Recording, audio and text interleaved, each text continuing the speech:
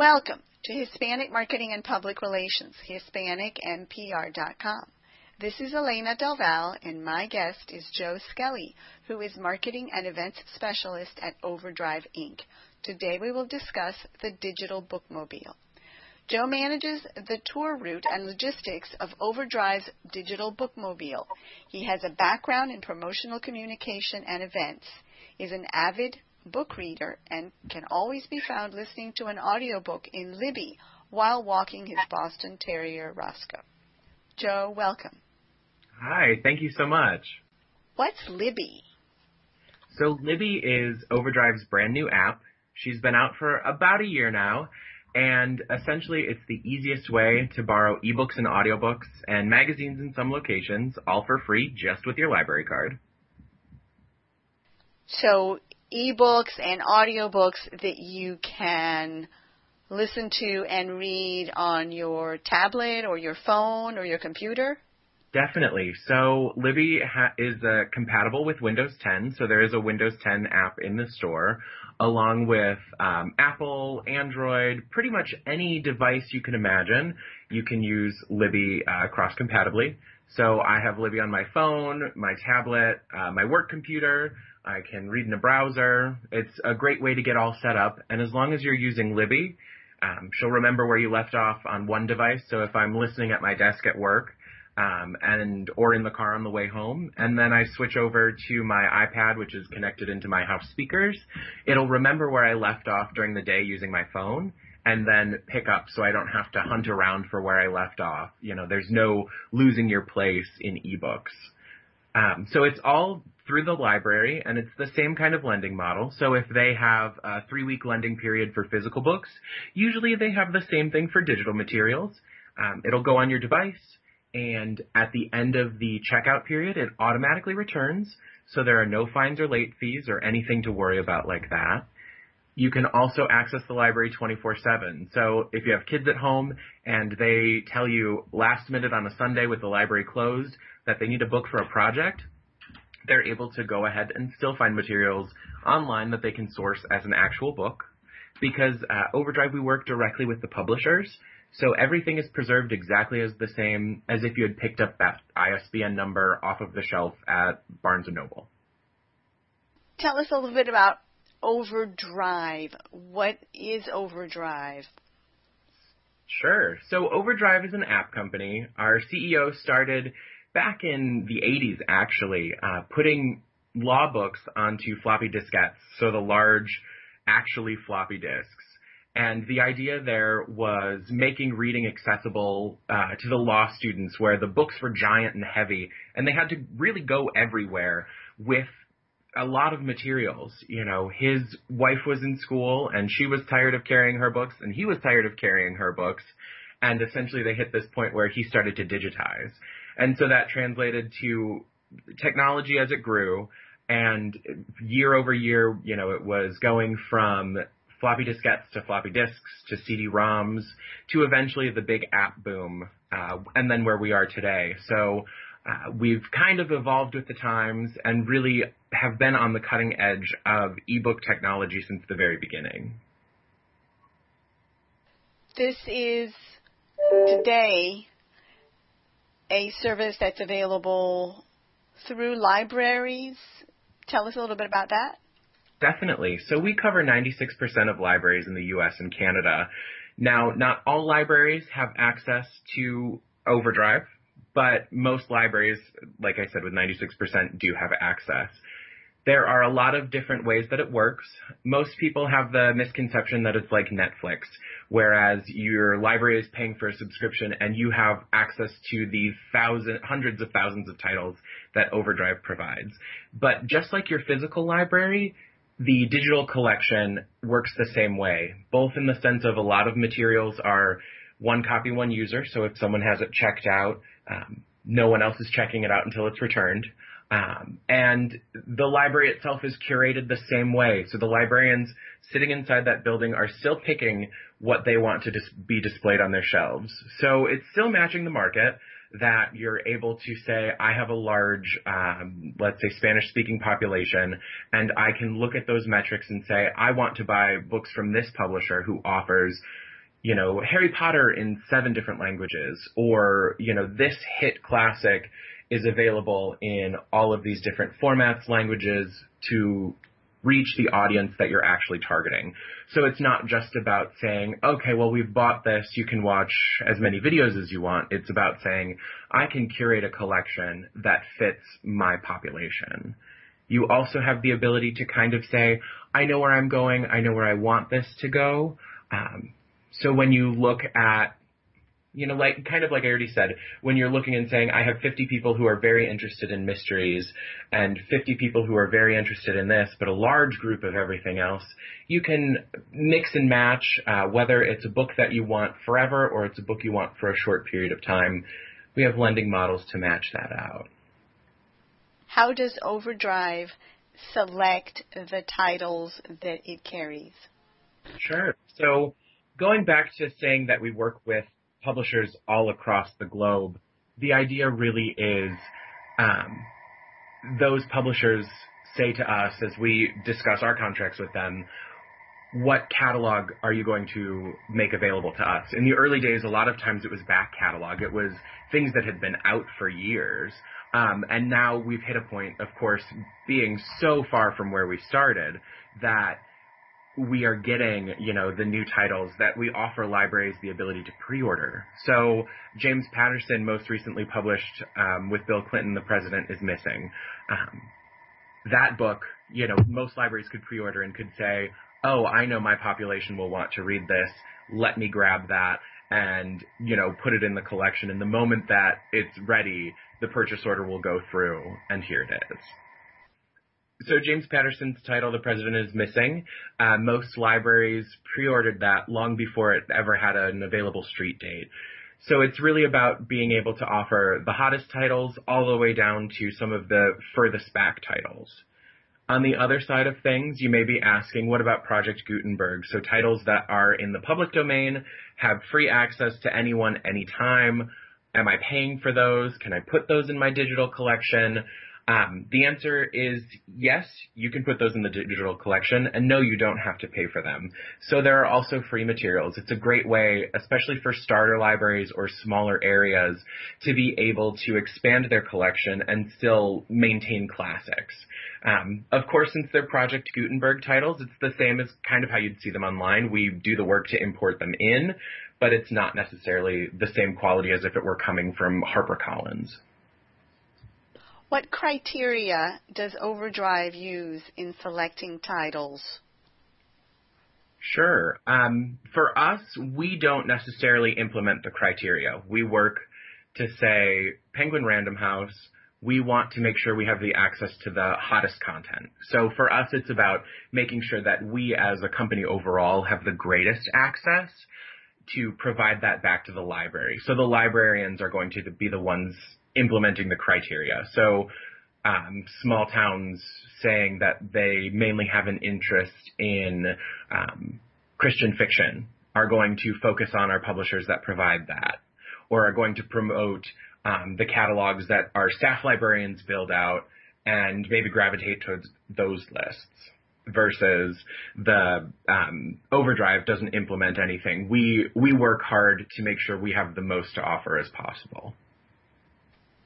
It's easy when it comes to the main publishers, of course, but for readers who are interested in something outside of that, yes, are you curating titles from self-published authors and indie publishers? Is there an effort to be representative of the demographics of the country, not just in language, but in authors and publishers, and to be inclusive of diversity beyond what the main publishers offer? Absolutely. So we boast being able to work with publishers all over the world, from some of the smallish publishing houses in Poland, but then even looking back here in the U.S., where we have a large group of self-published works. There is actually a whole section in our marketplace where you can look specifically at self-published titles. So while it doesn't cover the the huge range of collections available, we're hitting the major players in the self-published, and our publisher account services team is always working to see how can we add into that next realm. Who is self-publishing where? How do we gain access to them? And how do we work with them contractually to be able to provide that, as you're saying, to the markets? Because just because we offer the New York Times bestsellers and everything underneath, we also want to make sure that we're covering, like you said, those diverse titles, looking at the vastly underserved market and say, we see you, we hear you, and we want to make sure that you have access. And you said that there's a place on your website where our readers can find those? Yes. So, unfortunately, the way that the website system works, it's more that the librarians who are curating have the access to our marketplace, but they will be able to go into their public library's collection using their library card and then gain access that way. So in order to see those self-published and indie-published titles, they have to go through their library and ask their library to find the indie titles and self-published titles in Overdrive? So the wonderful thing is we do have a feature in our website when you're looking for a book called Recommend to Library. So if there is a title you're looking for and it comes from a self-published author, all you have to do, if the library doesn't have it, is click Recommend to Library, and then they will purchase the book. So it's usually a good way for them to kind of press in. So it's the same idea, really, if you go back to a physical library. They may have, very few libraries have a strong librarian who is saying, I'm looking at self-published, I'm looking at small scale. But this way, it kind of says to them, hey, we have a demand coming from a population we didn't even know we had. Now we can serve it. And you do that by going into your library's catalog, and then you will encounter Overdrive? Is that what you're saying? So if you go to your library's website, most of them will have a link that says to go to your e-resources, and that way they'll give you a sign into Overdrive. It'll still be your library card number. Some may require a PIN, just different by location. But if you wanted to see our list of publishers just as a business overview, it would be available on our company website, which is company.overdrive.com. What percentage of your catalog would you say is dedicated to those lesser-known titles?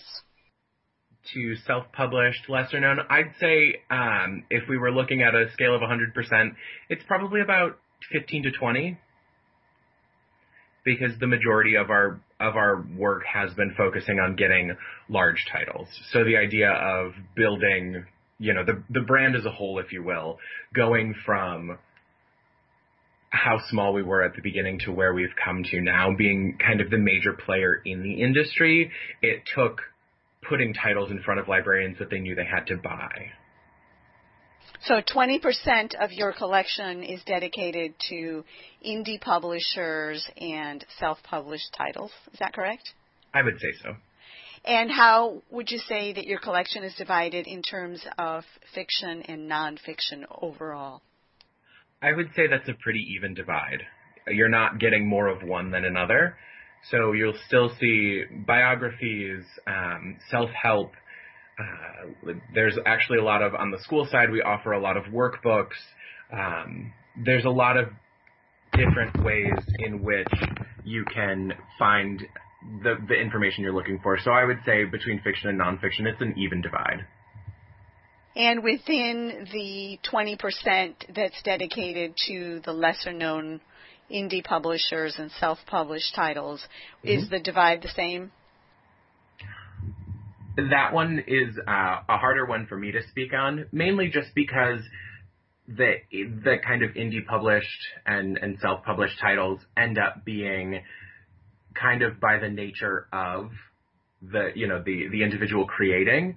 I tend to see a lot of fiction and a lot of romance when I look through the collection, but that's just usually what people are searching, and my searches tend to be most popular as I'm, looking out, on every level of collection. But they do include a lot of keto cookbooks and a little self-help here and there. So I would say it's a fair split, but skewed more towards the side of fiction. I'm thinking also, for example, that many of our listeners are business people and business executives, and a lot of them have the desire to write a business book, something that they're an expert in, and they may self-publish or go with a small publisher. What are the chances for those of our potential authors, or maybe we already have authors and they want to go the self-published route this time, try it out. Maybe they've gone with an established publisher in the past. What are the chances that their titles might end up in your catalog? I always say that your chances are always high, and it's always a good realm to go with, whether you're self-published or whether you're with Random House, HarperCollins, anything like that, because there are so many ways to get published works into our system. Looking at kind of the largest self-published group in my head, Smashwords tends to come to mind, and we offer, a lot of their collection as purchasable content for libraries. But the other side of things is, even if you wrote a book, and published through Amazon service, which at the end it essentially goes available on Amazon and on Kindle, which we do have the only digital lending partnership with Amazon. So there would still be ease of access there. You can also take the EPUB file that's generated at the end and offer that to your local library. So we even have the ability that if people want to upload local content, like if a library wants to run their own newsletter through the app, they can do that. What more would you tell us in terms of Overdrive and how an average listener, a business listener, might come into contact with Overdrive? Is it likely, for example, that there are a lot of business titles that might be available through the library? Absolutely. So we do offer a huge selection of professional development titles.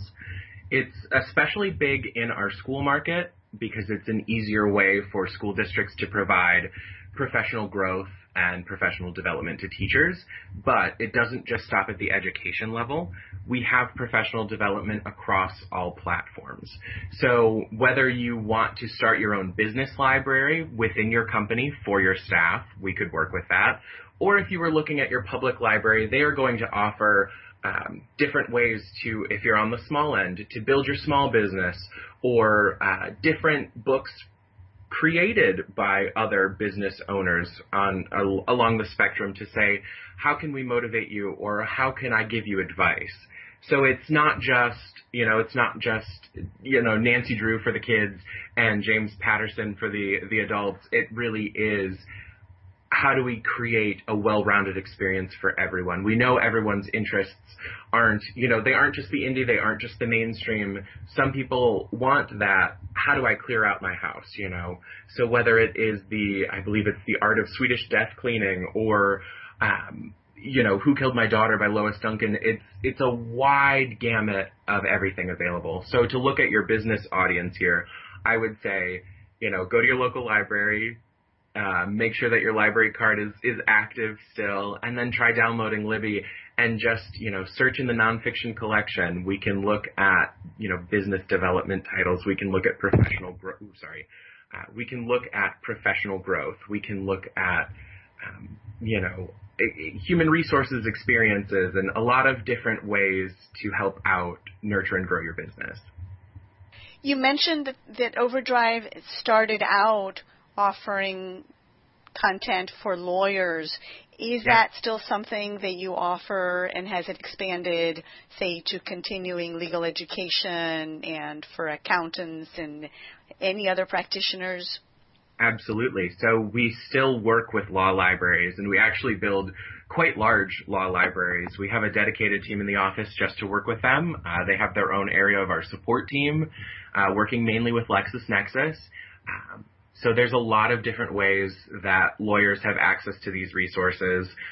They can do definitions, notes, and highlights all within the text, and export them, which is law library specific, but it gives them ways to not have to carry around, those giant books of resource and still, provide the best services to their client. We haven't looked at all of the potential yet, or, we haven't developed out all of the potential yet as far as going into other markets like that. Is there a resource for doctors? Is there a resource for, other professionals in terms of, who's got large books like that? But the law libraries have expanded exponentially from where we started. I was listening to public radio the other day, and they were saying that the price of college textbooks had skyrocketed. I think the interviewer was talking about $300 textbooks for undergraduate students. So I have to imagine that if those textbooks were available through a library or that could be checked out, they would be immensely popular. Is that something that you offer? I couldn't agree more. Having graduated, within the last 5 years myself, even then they were incredibly expensive. But to answer your question, no, we do not offer them yet. Textbook publication is one of the hardest areas to break into, mostly because it's big money for the publisher, for the publication house. With, your typical book publishers, fiction or nonfiction, it's straightforward. The cost for the book is the same, whether it's electronic or digital, within reason, or at least within a business sense. Whereas for textbooks, kind of the bloat and the markup is really great, and they don't want to let that go. So it's definitely something I hear around the office that we're always working on. Especially since we have such a push to expand our growth in the schools. Last year, we were at about 3% of schools served in the U.S., and currently we're between 10 and 13% of the U.S. that we're in the schools with our school-based app, Sora. That is both public schools at the elementary, middle, and high school level and university level, but we're not yet offering textbooks on any scale. We do have workbooks for some of the younger ages, kind of working on math. We have advanced placement books, ACT, SAT prep. But once you hit that textbook level, that's kind of where we are dropping for right now. We're still investing in how that could work for us, though. I also read an article that talked about how libraries had become highly desirable in hotels in some circles. Yes. And there was actually an announcement for an exotic location that was looking for a librarian to manage the collection for high-end guests. Mm-hmm. Is this something that you've seen hotels and inns coming to you to tap into your products for their guests? Definitely. Not so much on the hotel end. We do have that in some of our foreign markets, but looking here even in the States, in Denver, I believe, at the airport, there are a few Overdrive terminals that connect to the public library where if you're, waiting, you can check out a book for a short period of time. So if you have a 3-hour layover, you could check out that book, and then when you get home, find it in your own library's collection. So we're always looking at how we can expand, hospitals. So if you're sitting there waiting, does the hospital have a library that you can use?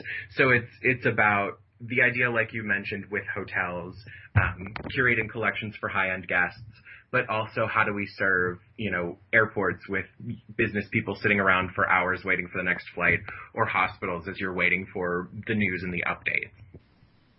Where does the digital bookmobile come into play? And I guess before even we do that, what is the digital bookmobile? Definitely. So I guess to start off, the digital bookmobile is, not to brag, but my pride and joy. It started in 2008. We are on our second one now. We recently retired it back in 15 and took a year off to do some rebuilding. But before we get into that, the digital bookmobile is a truck at the most basic sense, because two different based on the years. It's a truck that goes all over the U.S. and Canada to visit our public library and our school groups that partner with us, and it's our way of saying thank you. It's a bit of a philanthropic venture because we are not charging the libraries or the schools anything for our attendance. It's all, paid for by Overdrive, and essentially I plan a tour every year that covers as many stops as we can, and we show our public library patrons and our school students how to get started on their apps. If they're experienced users, we show them new features or we help them with any problems that they've come across along the way. And really, it's also about training the library staff to say, hey, thank you for building this wonderful collection for your public. Let's show you how to make your experience even greater. Just to make sure that I understand, Mm-hmm. we're talking about a truck, but it doesn't have actual print books in it. What it has are electronic devices? Yes. So we took the idea of the original bookmobile, traveling, in rural areas to the underserved populations to provide them with books for a specific lending period, and we adapted that into the digital age. So what is on board the current bookmobile, it's a toter home, so it's like a really tricked out RV, and it's full of tablets and computers and devices, touchscreen TVs, monitors, all sorts of things to show tips and tricks, how to get started, different ways that we can instruct and inform. So, there are no books inside other than a few setup manuals for TVs, just in case we need to make any fixes. But yeah, everything is electronic, everything is digitized. Both apps are represented, whether it's our school app Sora or our public library app Libby. Or we do still have the original Overdrive app on a few devices, just in case anyone's still using that. We can show them kind of the benefits between the two and try to get them to try out Libby. But yeah, it's a really fun experience. I'm guessing that the youngest users are proficient with the technology and the devices, even at the most basic levels and across all income levels. I imagine that the young users are not having any difficulties loading apps and accessing materials digitally. Is that right? You would be guessing absolutely correct. Our driver, Ira, always jokes, whenever we have a child come on board, usually they run in, he calls it the electronic petting zoo, and, they're on a device, they've already found the app, and they're going, okay, well, I've got this far, what am I missing? Oh, that's it? Okay. And then they're 3 books deep, and basically they're playing around and figuring out all on their own so that we can talk to their parents and we can say, these are the benefits to allowing your child to try out a read-along or an audiobook or any of the different formats, but also how does it benefit you? Do you drive a lot and you've missed out on the reading that you've wanted to do, so why not listen to it while you drive? Or, if you're working out, an audiobook can be your new read. So it's a good way to blend all ages. The truck is also ADA accessible, so there's a wheelchair lift, the devices flip and rotate, and all of the counters have adjustable heights, so everyone should be able to have the exact same experience regardless of ability. But while the truck is fun and brightly colorful, and if anyone wants to see pictures, they can go to our website, digitalbookmobile.com. But while it is fun and brightly colored, it is accessible and appropriate for all ages. While we are happy to see families with young children to come on because it means that we're starting a new era of readers, we're also so happy to see our older adult population come on board because, I always joke with my grandmother because I set her up years ago on Overdrive before Libby was even, born. And, now that she's getting a little up there and she's having some cognitive issues here and there, she always goes, I keep looking for large print books. Where are the large print books? And I say, Grandma, you don't have to look for the large print books because in ebooks, they can all be large print since we offer adjustable font sizes and even different reading settings. But so to your point, yes, those kids, they come flying on and they grab a device and they've already found, the Paw Patrol read along because it's their favorite show, or, they've said, oh, Harry Potter has always sounded really cool. I want to listen to this audiobook. They're there, they're ready. And then the adults, seeing how excited their kids are, it gets them excited to try it out as well. Now, looking at that same concept and going over to the school side of things, because to your point, if we're saying, well, the kids figured out, why are you going to schools? A lot of times in schools, kids don't know the resource that's available to them. And many families, regardless of income and, kind of socioeconomic trends, they may not be going to the library. Even if they need the resources that the library provides, they may not know that digital content is available.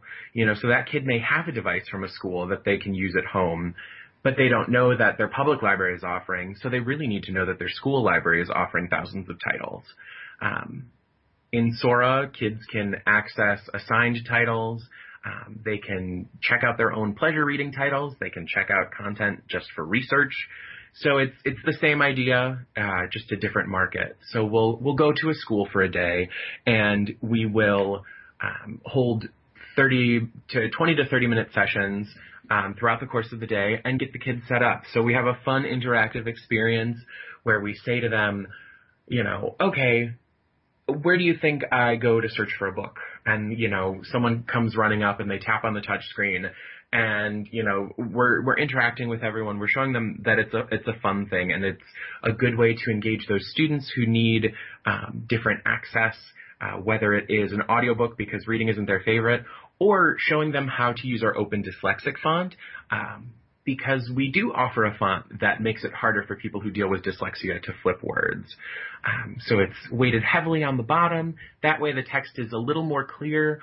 There are different slants and things that just make it harder for your brain to do those flips, which I try to mention even at public library events because I think it's important for everyone. A lot of times different barriers like that keep people from reading. So whether it's on the business end, if you want to improve yourself, but, reading wasn't always for you because maybe you struggled with a lot of different things, or you pick up a book and even if it isn't dyslexia, you hate the font, you can change the font. Sure, it's going to look the same from the publisher originally, but you can always say, I want it to look a little bit more like my favorite website. You could do that instead. Does the Bookmobile go only to schools? Does it go elsewhere? So we do both schools and public libraries. Our only criteria in terms of making a stop at either a school or a public library is just that they have to be an Overdrive partner. Since we have so many partners, it's hard enough for me to pick the stops as it is, so I just try to restrict it to people who are already using the service. How do you select? There's just one truck, correct? Yes. How do you select where it goes and how long it remains there? Definitely. So just a little background on the tour. We run from February we start in San Jose, California, and we end there in November because that's where we park the truck for the winter. And essentially, I have to avoid snow at all costs. So that kind of forms my route at the most basic level as we go from February through April. So we kind of, we'll do the West Coast and towards the, the southern states and the Gulfs. But essentially, I am looking at high circulation and low circulation. I'm looking at the requests that have come in on our website. So there's a great portal on digitalbookmobile.com where librarians and schools are welcome to say, hey, we'd really like you here because, it's Read an eBook Day, and we think we'd have the best celebration at our library if the truck was included. We look at a lot of different factors. So it's everything from the best performing to the ones who just started and need a little help. So sometimes it's just a giant truck showing up, being bright and colorful with fun and happy people on board ready to get you started. But the idea of this as a whole and just kind of how it applies to the business market here that we're talking to is the idea of that promotional marketing, being able to say, thank you, taking back the power to the customer and saying, we appreciate what you've done for us. And really, by taking a day or 2 or 4 in a certain state, we're able to expose the collection to so many people. We can increase your circulations.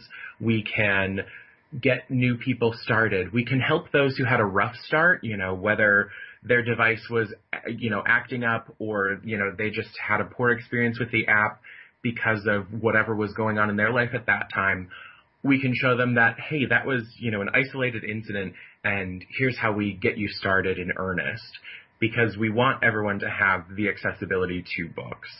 So, we offer multiple languages. We offer different ability, assistances, just so that everyone can have a book in their hand, whether they're hopping on a plane and they need less space in their luggage, or, it's mom with a car full of kids, and she needs something to entertain them, but she doesn't want to watch the same movie for the 50th time, she can find a book.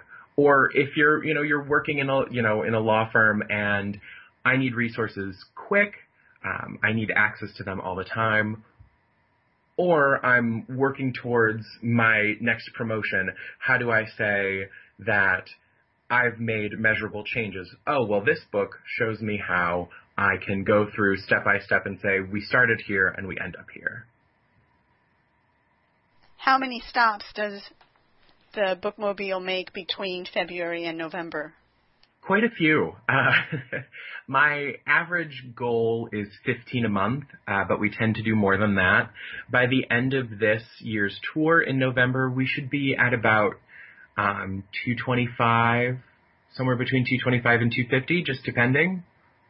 Since we're in a storm right now, we may have a cancellation or two, but we should be okay. How do you get the word out? So this is something that you're doing from a marketing perspective and as a thank you to participants. How do you get the end users to know about the truck that's going to be in their area? Definitely. So our marketing team and our creative services team have created a lot of resources that I make easily available to the librarian I'm working with. We have an entire marketing kit, which anyone can check out just to see how we're doing. It is on the Bookmobile's website. I believe the / is libraries. And it has pre-made social media graphics, so they can change their header on Facebook and Twitter. They can make a post on Instagram. We also provide a pre-written press release for them, along with a lot of other different printouts. So we've got flyers, we've got multilingual getting started guides, everything that they could possibly need to really amp up their presence, their Overdrive presence in the library, but also put up and, just let their patrons know, hey, the truck is coming on X date, for this amount of hours. So that's what we give to the libraries for them to do. But then on our end, not only throughout the course of the event are we posting on social media and tagging their accounts, before the event, our PR specialist sends out a few media releases, and that way the press knows that we're coming. So she uses a database to reach out and say, the truck will be in the area on this day at this library from time to time. If you have any questions, please contact me. And then we use any information that comes back to, talk to the press, communicate to them. And I do a lot of interviews beforehand, and then our on-site rep, Lauren, she manages she executes all of the events for me. And she does a lot of interviews day of if anyone shows up. We also create Facebook events. So it's really about doing the most on our end so that they can just really pick up the pieces that we've handed and run with it. Which venues do you find most effective with which market segments?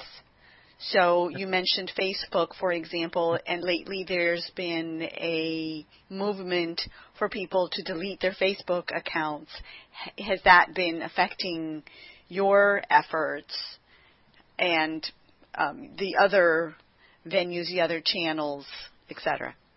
if I were to look at the effectiveness of social media on our events, I would say that Instagram, as we see in most business resources, being the most effective across the widest range, is still the most effective for us. It really does get people excited because it's a visual thing. If they look, they see the graphic, and they go, oh, what's that truck about? They read the post, they see that, oh, they'll be at my library. Weird, cool, I'll check it out. But when I look at Facebook, we haven't seen a huge impact from people moving towards deleting their accounts yet, because a lot of the population who have liked their Facebook, have liked a library's Facebook page, most likely aren't moving to delete it anytime soon, both being that older adult population and then the population of late 20s, mid 30s that are still fairly active on Facebook. So while Facebook is kind of our next largest market of reference, Instagram really does bring in the numbers for us. And then Twitter, while we do Twitter day of event, we don't really do anything pre-event, mostly because it's more time sensitive. Twitter is more effective for us if they're looking at their area or they're looking at what their library is retweeting. Seeing that the day of and people coming out because of that is far more effective than anyone doing it ahead of time. What about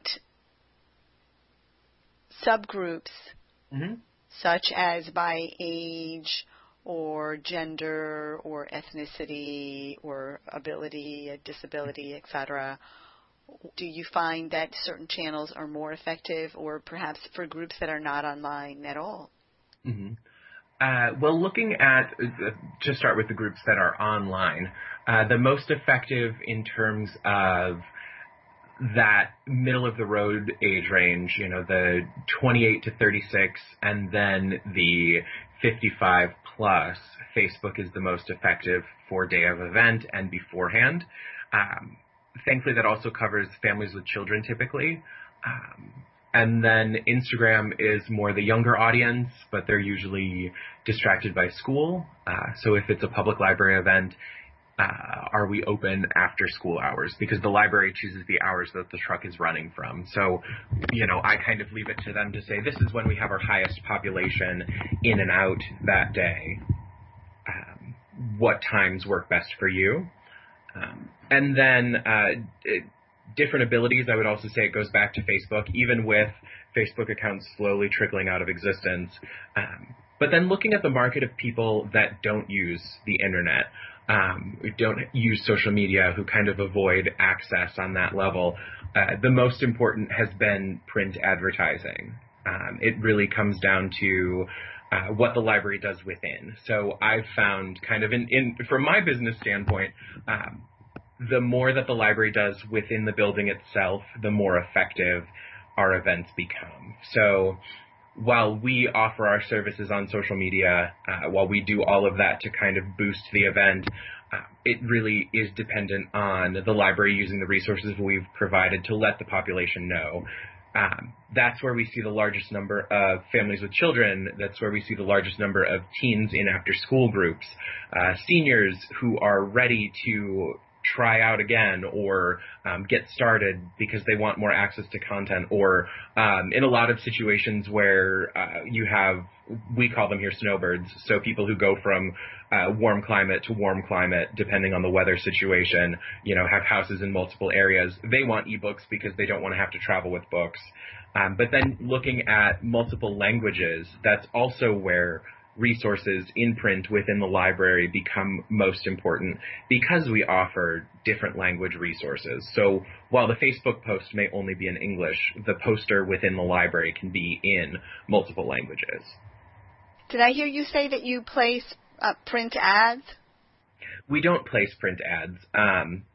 We just offer, we offer materials that the library can print, so we've pre-made graphics, posters, flyers, but then also we reach out using our PR channels to the newspapers, the news media, radio, public TV, things like that. While we don't pay for any of that, if they choose to pick up the story, we happily run with it. Are there particular media channels that get the greatest response, a broadcast Mm-hmm. versus print versus online, etc.? So far this year, our greatest response has been those who have run print beforehand.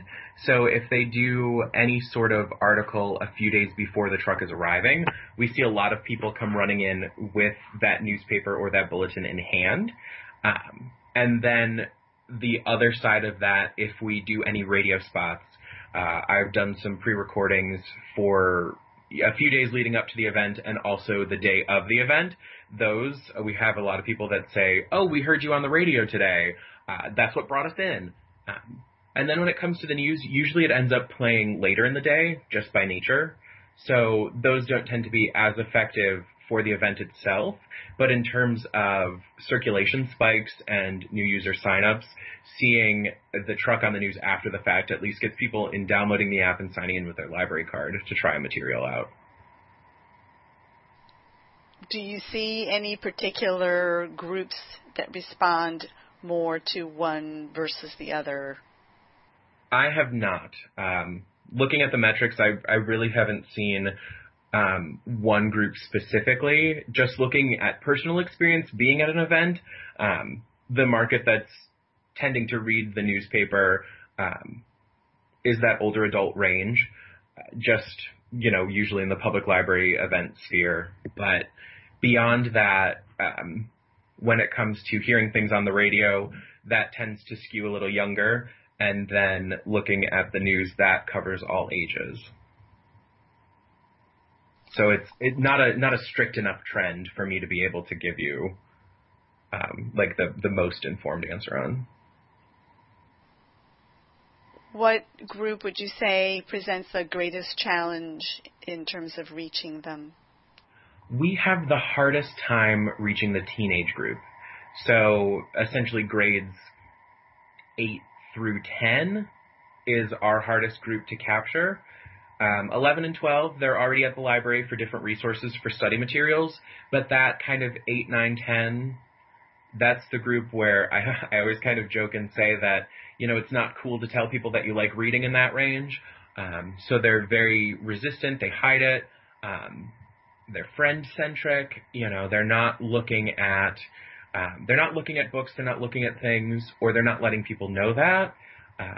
Which is always funny to me because an app that, no one knows what you're doing on seems to be the perfect answer to that. You can still read books and no one will know. But, yeah, teens present the hardest challenge for us. It's hard to market to them. It's hard to tell them, this is something you should be interested in. The preteen group, they're great. They're super active.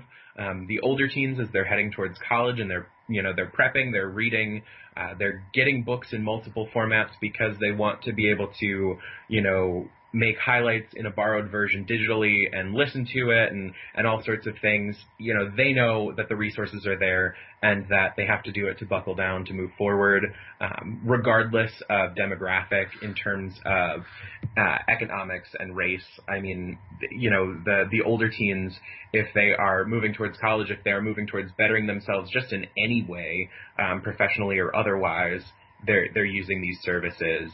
But it's that middle group that really eludes us. I would have thought that the retirees would be the most difficult group to reach. What is the reach for that group like? I thought so too. When I started this, I really thought that the older adults, the retirees, would be my hardest get. But the trend over the last 5 years has been, what mom really needs? She needs a tablet. Because we can communicate with her that way. We can bring her into our world. So they're the ones who are picking up the newspaper or seeing on the news that we're coming. And they go, well, it's time for me to finally figure this darn thing out. So they come in and they say, well, my kid bought me this iPad. My kid bought me this Kindle. I hear from the librarians here that I talk to, every other day that I can check out books on this. Show me how. So as long as they aren't resistant to technology, they're usually for it. And even those who, while they may not necessarily be checking out, I look in the terms of our event success, We do get a lot of retirees who don't have tablets, who they have their flip phone, they have their landline at the house, they check out their physical books from the library, and that's it. They still come on board. They still come on board the digital bookmobile, and they are looking around to see what's what. They ask me the questions like, well, are you trying to replace libraries? The answer is always no.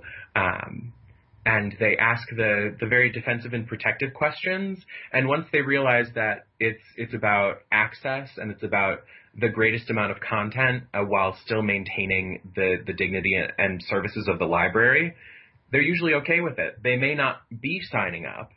They may not be, running out and buying a tablet, but they're now considering it. And a lot of times they take materials that at the very least they'll go home and they'll access it, if they have a computer, they'll try to go on the library's website and check it out from there. What about speakers of English as a second language, or sometimes not at all?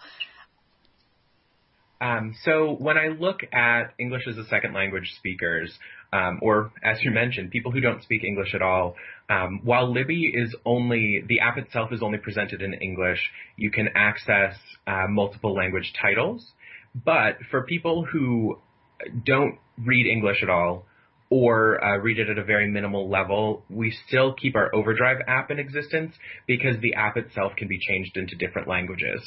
That is on the roadmap for Libby, so Libby will eventually be the one-stop shop for everything, full accessibility in terms of multi-language format, things like that.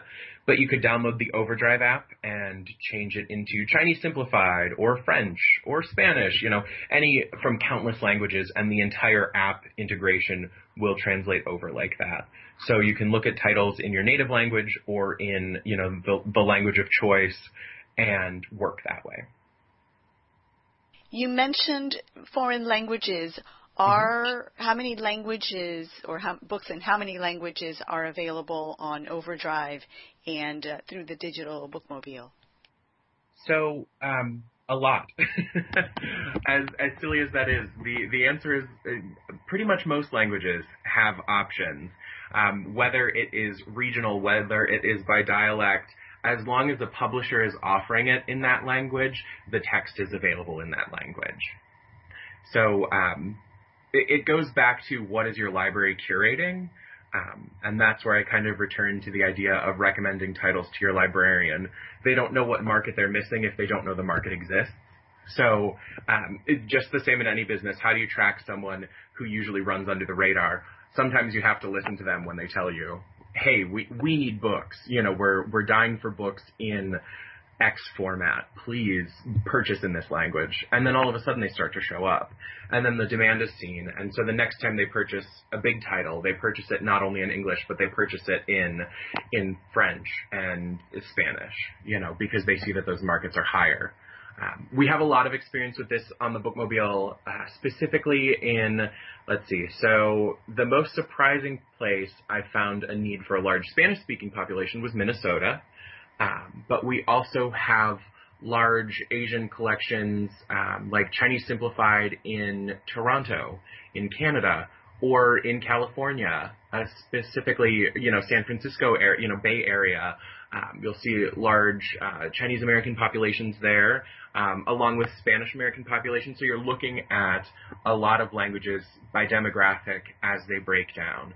So some states, just as a whole, offer large multi-formats of language. Like here in Ohio, where I'm based out of, a lot of our local libraries will offer in French, Spanish, Russian, Polish, and German as kind of the main languages following English. But depending on the area, they'll expand out further. How many titles does the Overdrive catalog have? I don't have an exact number, but our catalog offers hundreds of thousands of titles. So there is a great number, publisher by publisher, that let me think of how I want to say this. So hundreds of thousands of titles in multiple languages, in English, in anything you can kind of dream of. it really is just a wide array. How responsive are the librarians to these requests that you've mentioned? If I understand correctly, your catalog is one thing, but ultimately library patrons in any given location only have access to the titles selected by the librarians, and they tend to follow the recommendations of newspaper articles and newsletters from the library associations, etc. So how much impact do you see when individuals make requests? So the times I've asked at my local library, there didn't seem to be a lot of interest. Definitely. You are absolutely correct in your understanding. So our catalog, Overdrive itself, is hundreds of thousands of titles. My local library here has 150,000 unique ebook titles, similar numbers towards audiobook titles as well. But last week I was at a library in Boston that offered 25,000 unique ebook titles.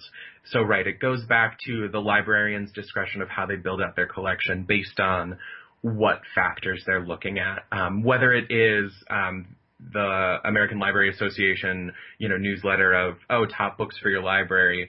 But a lot of librarians that I've met in my travels have been very forthcoming, have been very understanding of demographics. So a lot of times they understand who they're buying for, and they build accordingly. So you can have, our Overdrive staff library, which is, every title we offer, down to libraries that offer a couple thousand titles. But when I see libraries with requests, the only thing that tends to stop them from meeting those demands tends to go back to budget. Are they maxed out for the year? If not, a lot of times I see libraries do purchasing. Delaware, their public library system, pretty much, I actually was able to meet a couple weeks ago with the person who manages their purchasing, and he works very hard to check those lists almost every day to see, what have high volumes of holds so he can increase amount of copies circulating, and high volumes of requests. So if one person requests a book and it's really kind of out there and they see market-wise that, well, this may not serve our population well, sometimes those get denied. Especially if budgets are tight. But when you're looking at something that they can look at and go, okay, I could see how people would be interested in this, a lot of times it gets purchased. Now, I have similar experiences as you when it comes to, I've requested a book from the physical library and they never purchase it because it's like, okay, well, that one's kind of out there.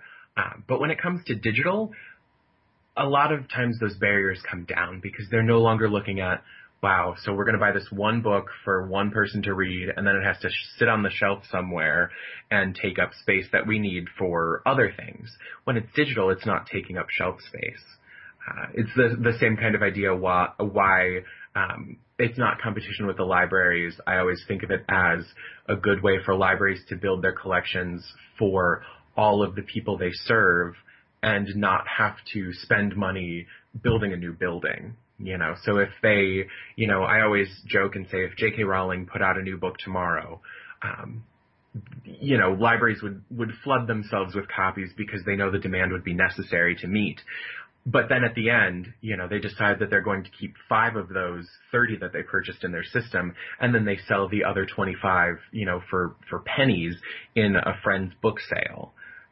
Whereas we have different models that they could say, okay, I want to purchase 5 that we own forever, and then 25 extra that we only keep for X amount of circulations.